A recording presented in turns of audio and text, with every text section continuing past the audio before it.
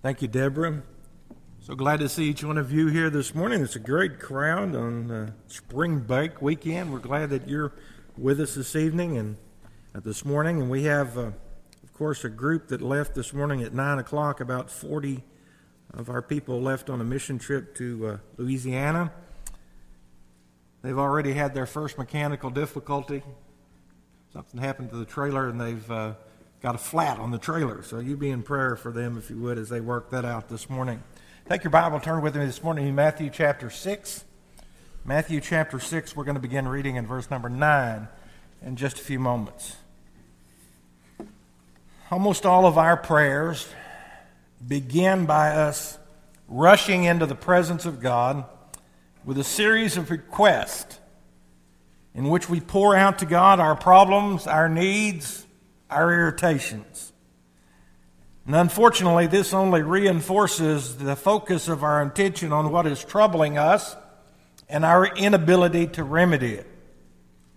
It could be at least a part of the problem of why sometimes we are more depressed and frustrated after we pray than before. Alan Redpath sums up how many feel even after they've prayed. He says, when we have finished our praying, we can scarcely bring ourselves to believe that our feeble words can have been heard, or that they can make any difference in the things concerning which we have been praying. We've said our prayers, but we have not prayed. The disciples themselves must have felt something like that. For one day, after they had already been with the Lord some time as his disciples, came to Jesus. And according to Luke's account in Luke chapter 11 and verse 1, they ask of Jesus this very simple request: Lord, teach us to pray. It was in response to that request to teach them how to pray that the Lord gave what is most commonly referred to as the Lord's Prayer. Matthew tells us in verse number 9 that Jesus said, "In this manner, therefore pray, Our Father in heaven, hallowed be your name. Your kingdom come, your will be done, on earth as it is in heaven. Give us this day our daily bread, and forgive us our debts as we forgive our debtors. And do not lead us into temptation, but deliver us from the evil one. For yours is the kingdom and the power and the glory forever. Amen."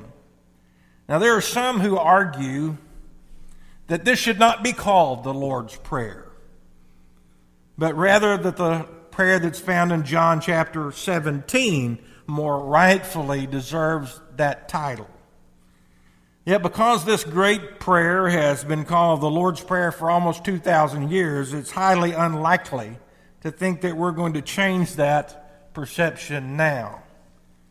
But whether you call this the Lord's Prayer or the disciples' prayer, or what I prefer, the model prayer, doesn't matter much as long as we recognize that it was given by Jesus as a model for all true prayer.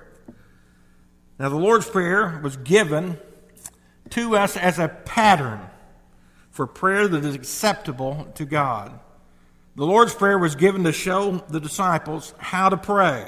That is, how they should go about praying, not just the words that they should use. And Jesus begins by saying, "In this manner," or "pray like this," or "when you pray, say this." It is particularly ironic, I think, that the Lord's Prayer is often mindlessly repeated, given that Jesus warned in verses 7 and 8 against the dangers of meaningless repetition.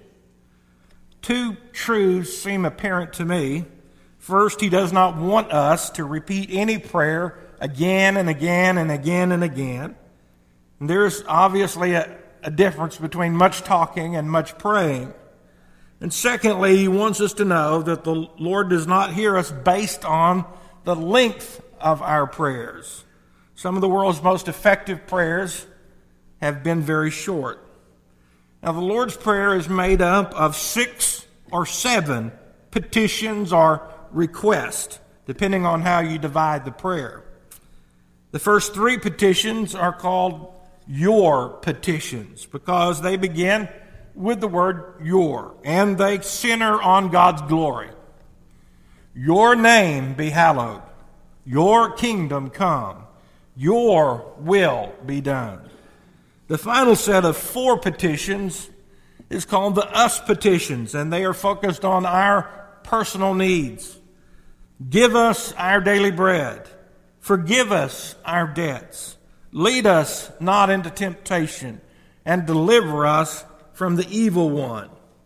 Now, in this message and the message next week, I want to examine the Lord's Prayer as a pattern for prayer as we look at each of those 7 petitions one at a time.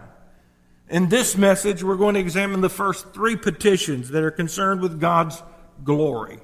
And in the next message, we'll concentrate on the 4 final petitions addressed to the believer's needs. Now, you should sigh with a sigh of relief because I did have this all as one message, but after I got through, it was about an hour and a half, and I didn't think you could stand it. So I cut it in half just for you this morning. But before we examine the petition, we need to note that the Lord's Prayer begins with the phrase, Our Father who art in heaven. That is not that we should just merely say those words, but that we are to believe that God is our Father and we are to relate to Him as a Father. One really can't say the Lord's Prayer without first establishing a relationship through faith in Christ with God as our Father. We have to be born into the family of God. Now, this part alone cuts through the false doctrine of the universal fatherhood of God, that God is the Father of all men. God is the Creator of all men. He is uniquely the Father of our Lord Jesus Christ, and He becomes the Father of all those who believe on Christ. The Apostle John put it very simply when he wrote in John chapter 1 and verse 12, But as many as receive Him, that is, as many as receive Christ, to them He gave the right to become the children of God, to those who believe in His name. So all true prayer begins with an awareness of the ability to claim a relationship with God. Jesus is stating the importance of starting our prayers with the awareness that God is our Father. And while Jesus' teaching here is pretty dramatic, God is referred to only 14 times in the Old Testament as Father. And then in every one of those 14 times, it was in a corporate sense, as He is the Father of Israel, never in a personal way. No one in the entire history of Israel had ever prayed as Jesus prayed. Even more radical was the word that Jesus used for Father. It was a very common Aramaic word which a child would address his own father, the word Abba. Of course, everyone used that word, but no one under any circumstances ever used that word in connection with God.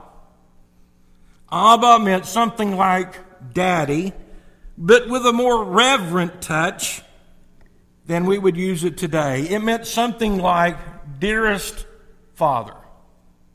The fact that God is our dearest Father is to be the foundational awareness of prayer.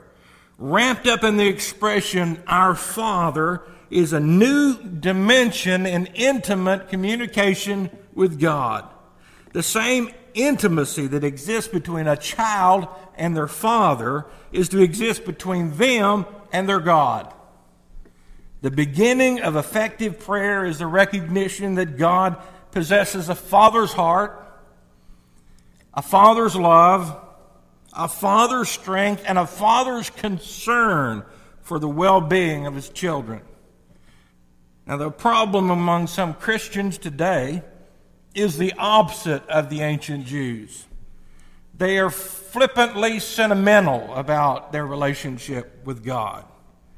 And I think Jesus addressed both errors when he addressed his prayer to our Father in heaven. Abba, or dearest Father, he also added to by saying in heaven. And in so doing, he reminds us that our Father in heaven is sovereign of the universe. We may address God as dearest Father, but we should do it with the deepest sense of wonder and awe. Everett Fulham, a missionary to a remote tribe in Nigeria, relates how one of the local natives saw the awesomeness of this new experience with God. He said, "Behind this universe stands one God, not a great number of warring spirits, as we have always believed, but one God, and that God loves me." That's pretty awesome when you think about it. I believe that we should all share in the wonder that man felt, that the God of the universe loves us. It is through this sense of being loved that we can come to truly understand forgiveness and wholeness that comes from being loved and forgiven. The writer of the old hymn expresses it for us. He says, "Immortal, invisible, God only wise, in light inaccessible, hid from our eyes. Most blessed, most glorious, the Ancient of Days, almighty, victorious, thy great name we praise." Having the foundational awareness of God as our Father, we're now ready to move on to the first petition, which is, "Hallowed be your name." What does it mean to hallow his name? The word hallow is a fairly common Greek word. It is a word that we translate holy. Holy. Hallow means to set apart as holy, to consider holy, to treat as holy. Maybe the best modern word would be the word reverence. So when you pray, "Hallowed be your name," you're saying, "Father, may your name be reverenced on earth as it already is in heaven. May your name be given the reverence that is due your character and nature as our Heavenly Father." It really is climbing to a new level of respect for God and reverence for his person. You're ascending to the very heart of God to recognize who he is and what he has done for us. When you begin your prayers, "Hallowed be your name," you're not rushing into the presence of God demanding something. You're coming into the presence of God recognizing who he is. So when Jesus taught us to pray, "Hallowed be your name," he's telling us to make the presence of God real in our heart. When you pray, "Hallowed be your name," you're placing God on the throne of your heart. It's about putting God on the throne of our lives as he sits upon the throne in heaven. His name is hallowed in our lives when we are supremely concerned that every detail of our life should bring him glory. Whatever task you or I may undertake, our first thought ought to be, is this for his glory? This thought should be in our thoughts when we choose the books we will read or the movies we will watch.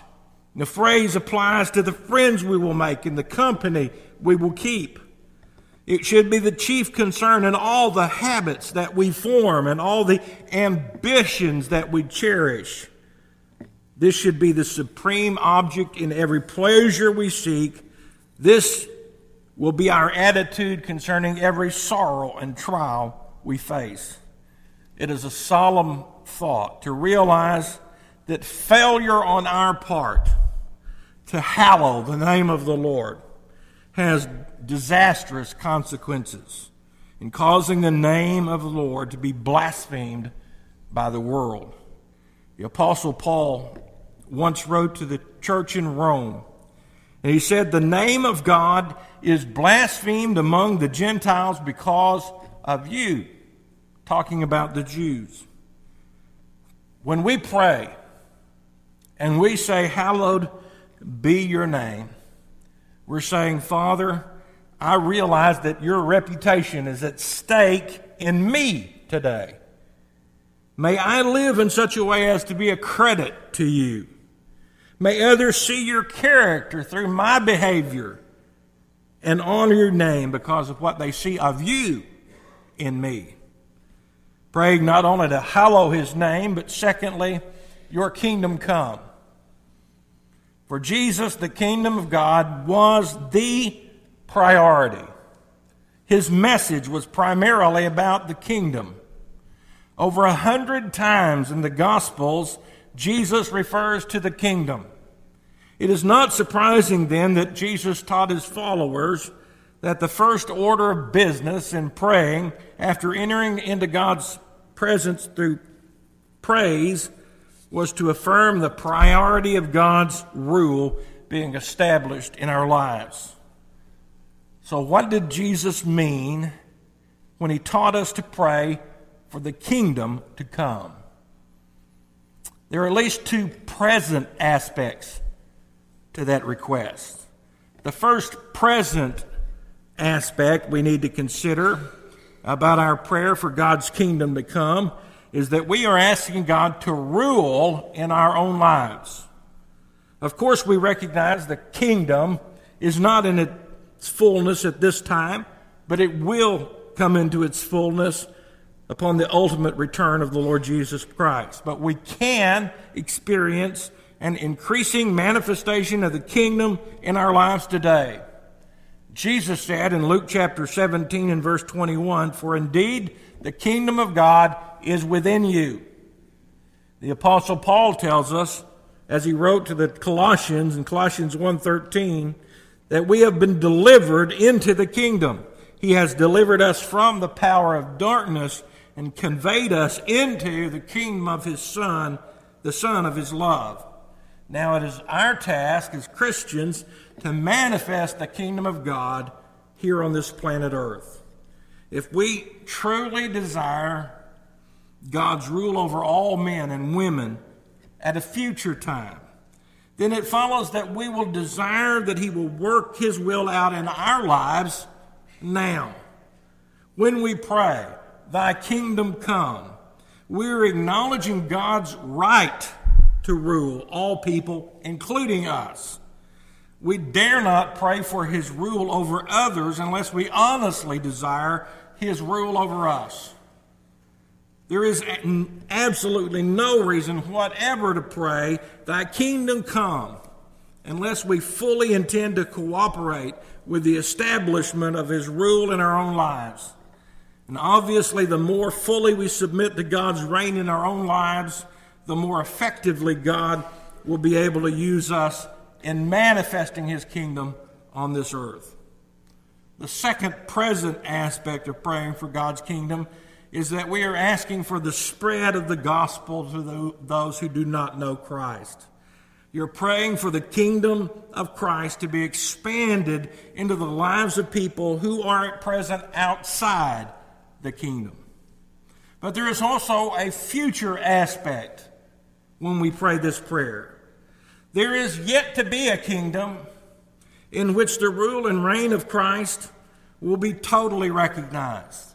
So when we pray, "Your kingdom come," we are in reality asking for the second coming of Jesus Christ.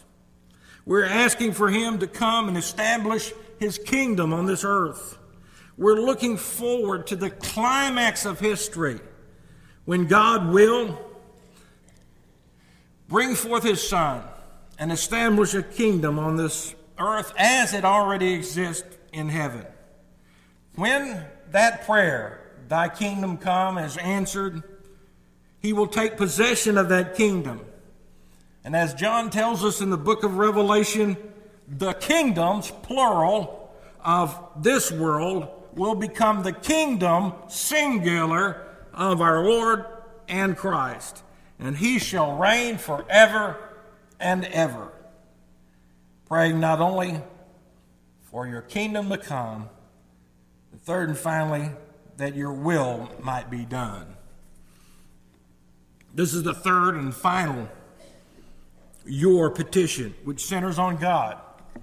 It is unfortunately true that uncounted millions have repeated the words, your will be done, without the faintest notion of what God's will is.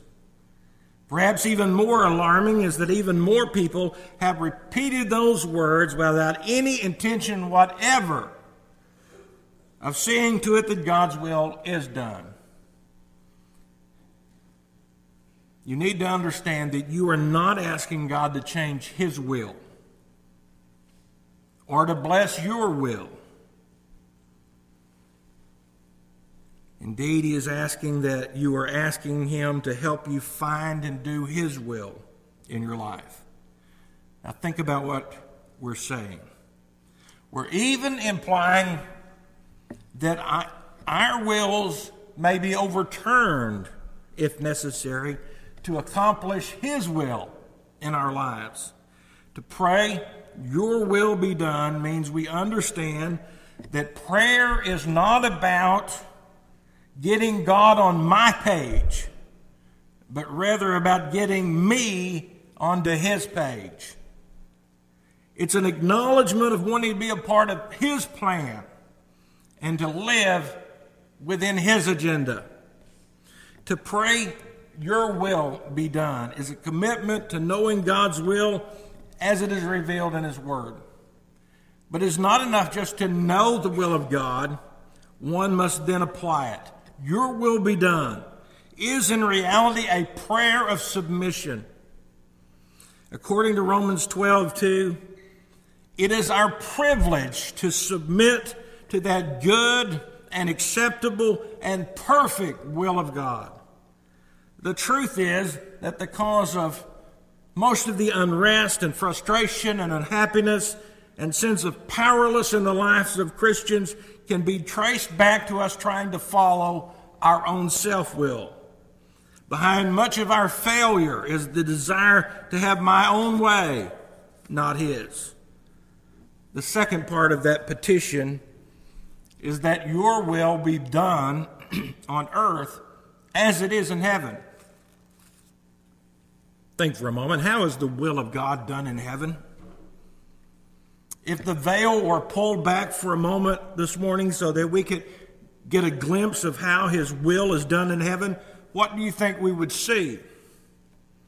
We would see the will of God being done by every creature without exception, none out of harmony. The will of God is done in heaven, instantly, constantly, and without failure. As I try to close up this morning, I want you to think about prayer and about your prayer life. One of the most important things to learn in life for a Christian is how to pray. And when the disciples asked Jesus, Lord, teach us to pray, by way of an answer, he gave them the Lord's Prayer as a pattern. Now, maybe I'm just a little skeptical, but I have to wonder if the disciples were not a little bit disappointed with the Lord's answer to their question. Now, remember, they've seen the Lord for some 2 years now. They have witnessed him agonize in prayer. They've seen him struggle in prayer. Is it possible that they expected more than a 17-second lesson on prayer? But if you think about it, what Jesus said was, when you pray, pray in this manner. Perhaps the most profound thing this prayer teaches us about prayer is you learn to pray by praying. It's not found in a book on prayer. It's not in a seminar on how to conquer wandering thoughts. If you want to learn how to pray, then all you have to do is pray. It was never his intention that we should just recite this prayer from memory, but rather that we should use it as a pattern, an example of how to pray. And yet, perhaps no prayer has been repeated more with little or no understanding. To glibly repeat back this prayer accomplishes nothing. However, to really pray through the principles that we learn in this prayer can be immeasurable. Let's bow for a word of prayer. Father, we are grateful that we can come before you, the God of this universe, and know that you love us. You loved us supremely, so much so that you sent your only Son to pay the penalty for our sins. That still is staggering to us. You love us so much that you are unwilling for us to go about this life trying to carry out our lives by our own will. That you have created us and given us a purpose in life. Father, I pray that we might take the principles that we learn as Jesus imparted this great prayer to his disciples and begin to apply those principles in our prayer life. That we might recognize who you are, not just simply rush into your presence with a list, give you our list, and depart. But help us to really learn from this prayer how to go about having an effective prayer life. Father, there may be one here this morning that doesn't know you as a personal Savior, and it certainly is not possible for them to understand the Lord's Prayer unless they first begin by establishing a relationship with you as their Father. If there's one here this morning that realizes that they're not saved, that they really, truly do not have a relationship with you, I pray that right here, that they would just turn to you and recognize that they're a sinner, that they cannot save themselves, but that Jesus has already done everything that's necessary. He's paid for our sin on the cross of Calvary, and help them to accept that payment today. For all of us who are saved, I pray that you'd help us to be more stringent and more zealous in our prayer life. Help us, Lord, for we are weak. We need your presence, and we need a sense of you being with us. I ask these things in Jesus' name. Amen.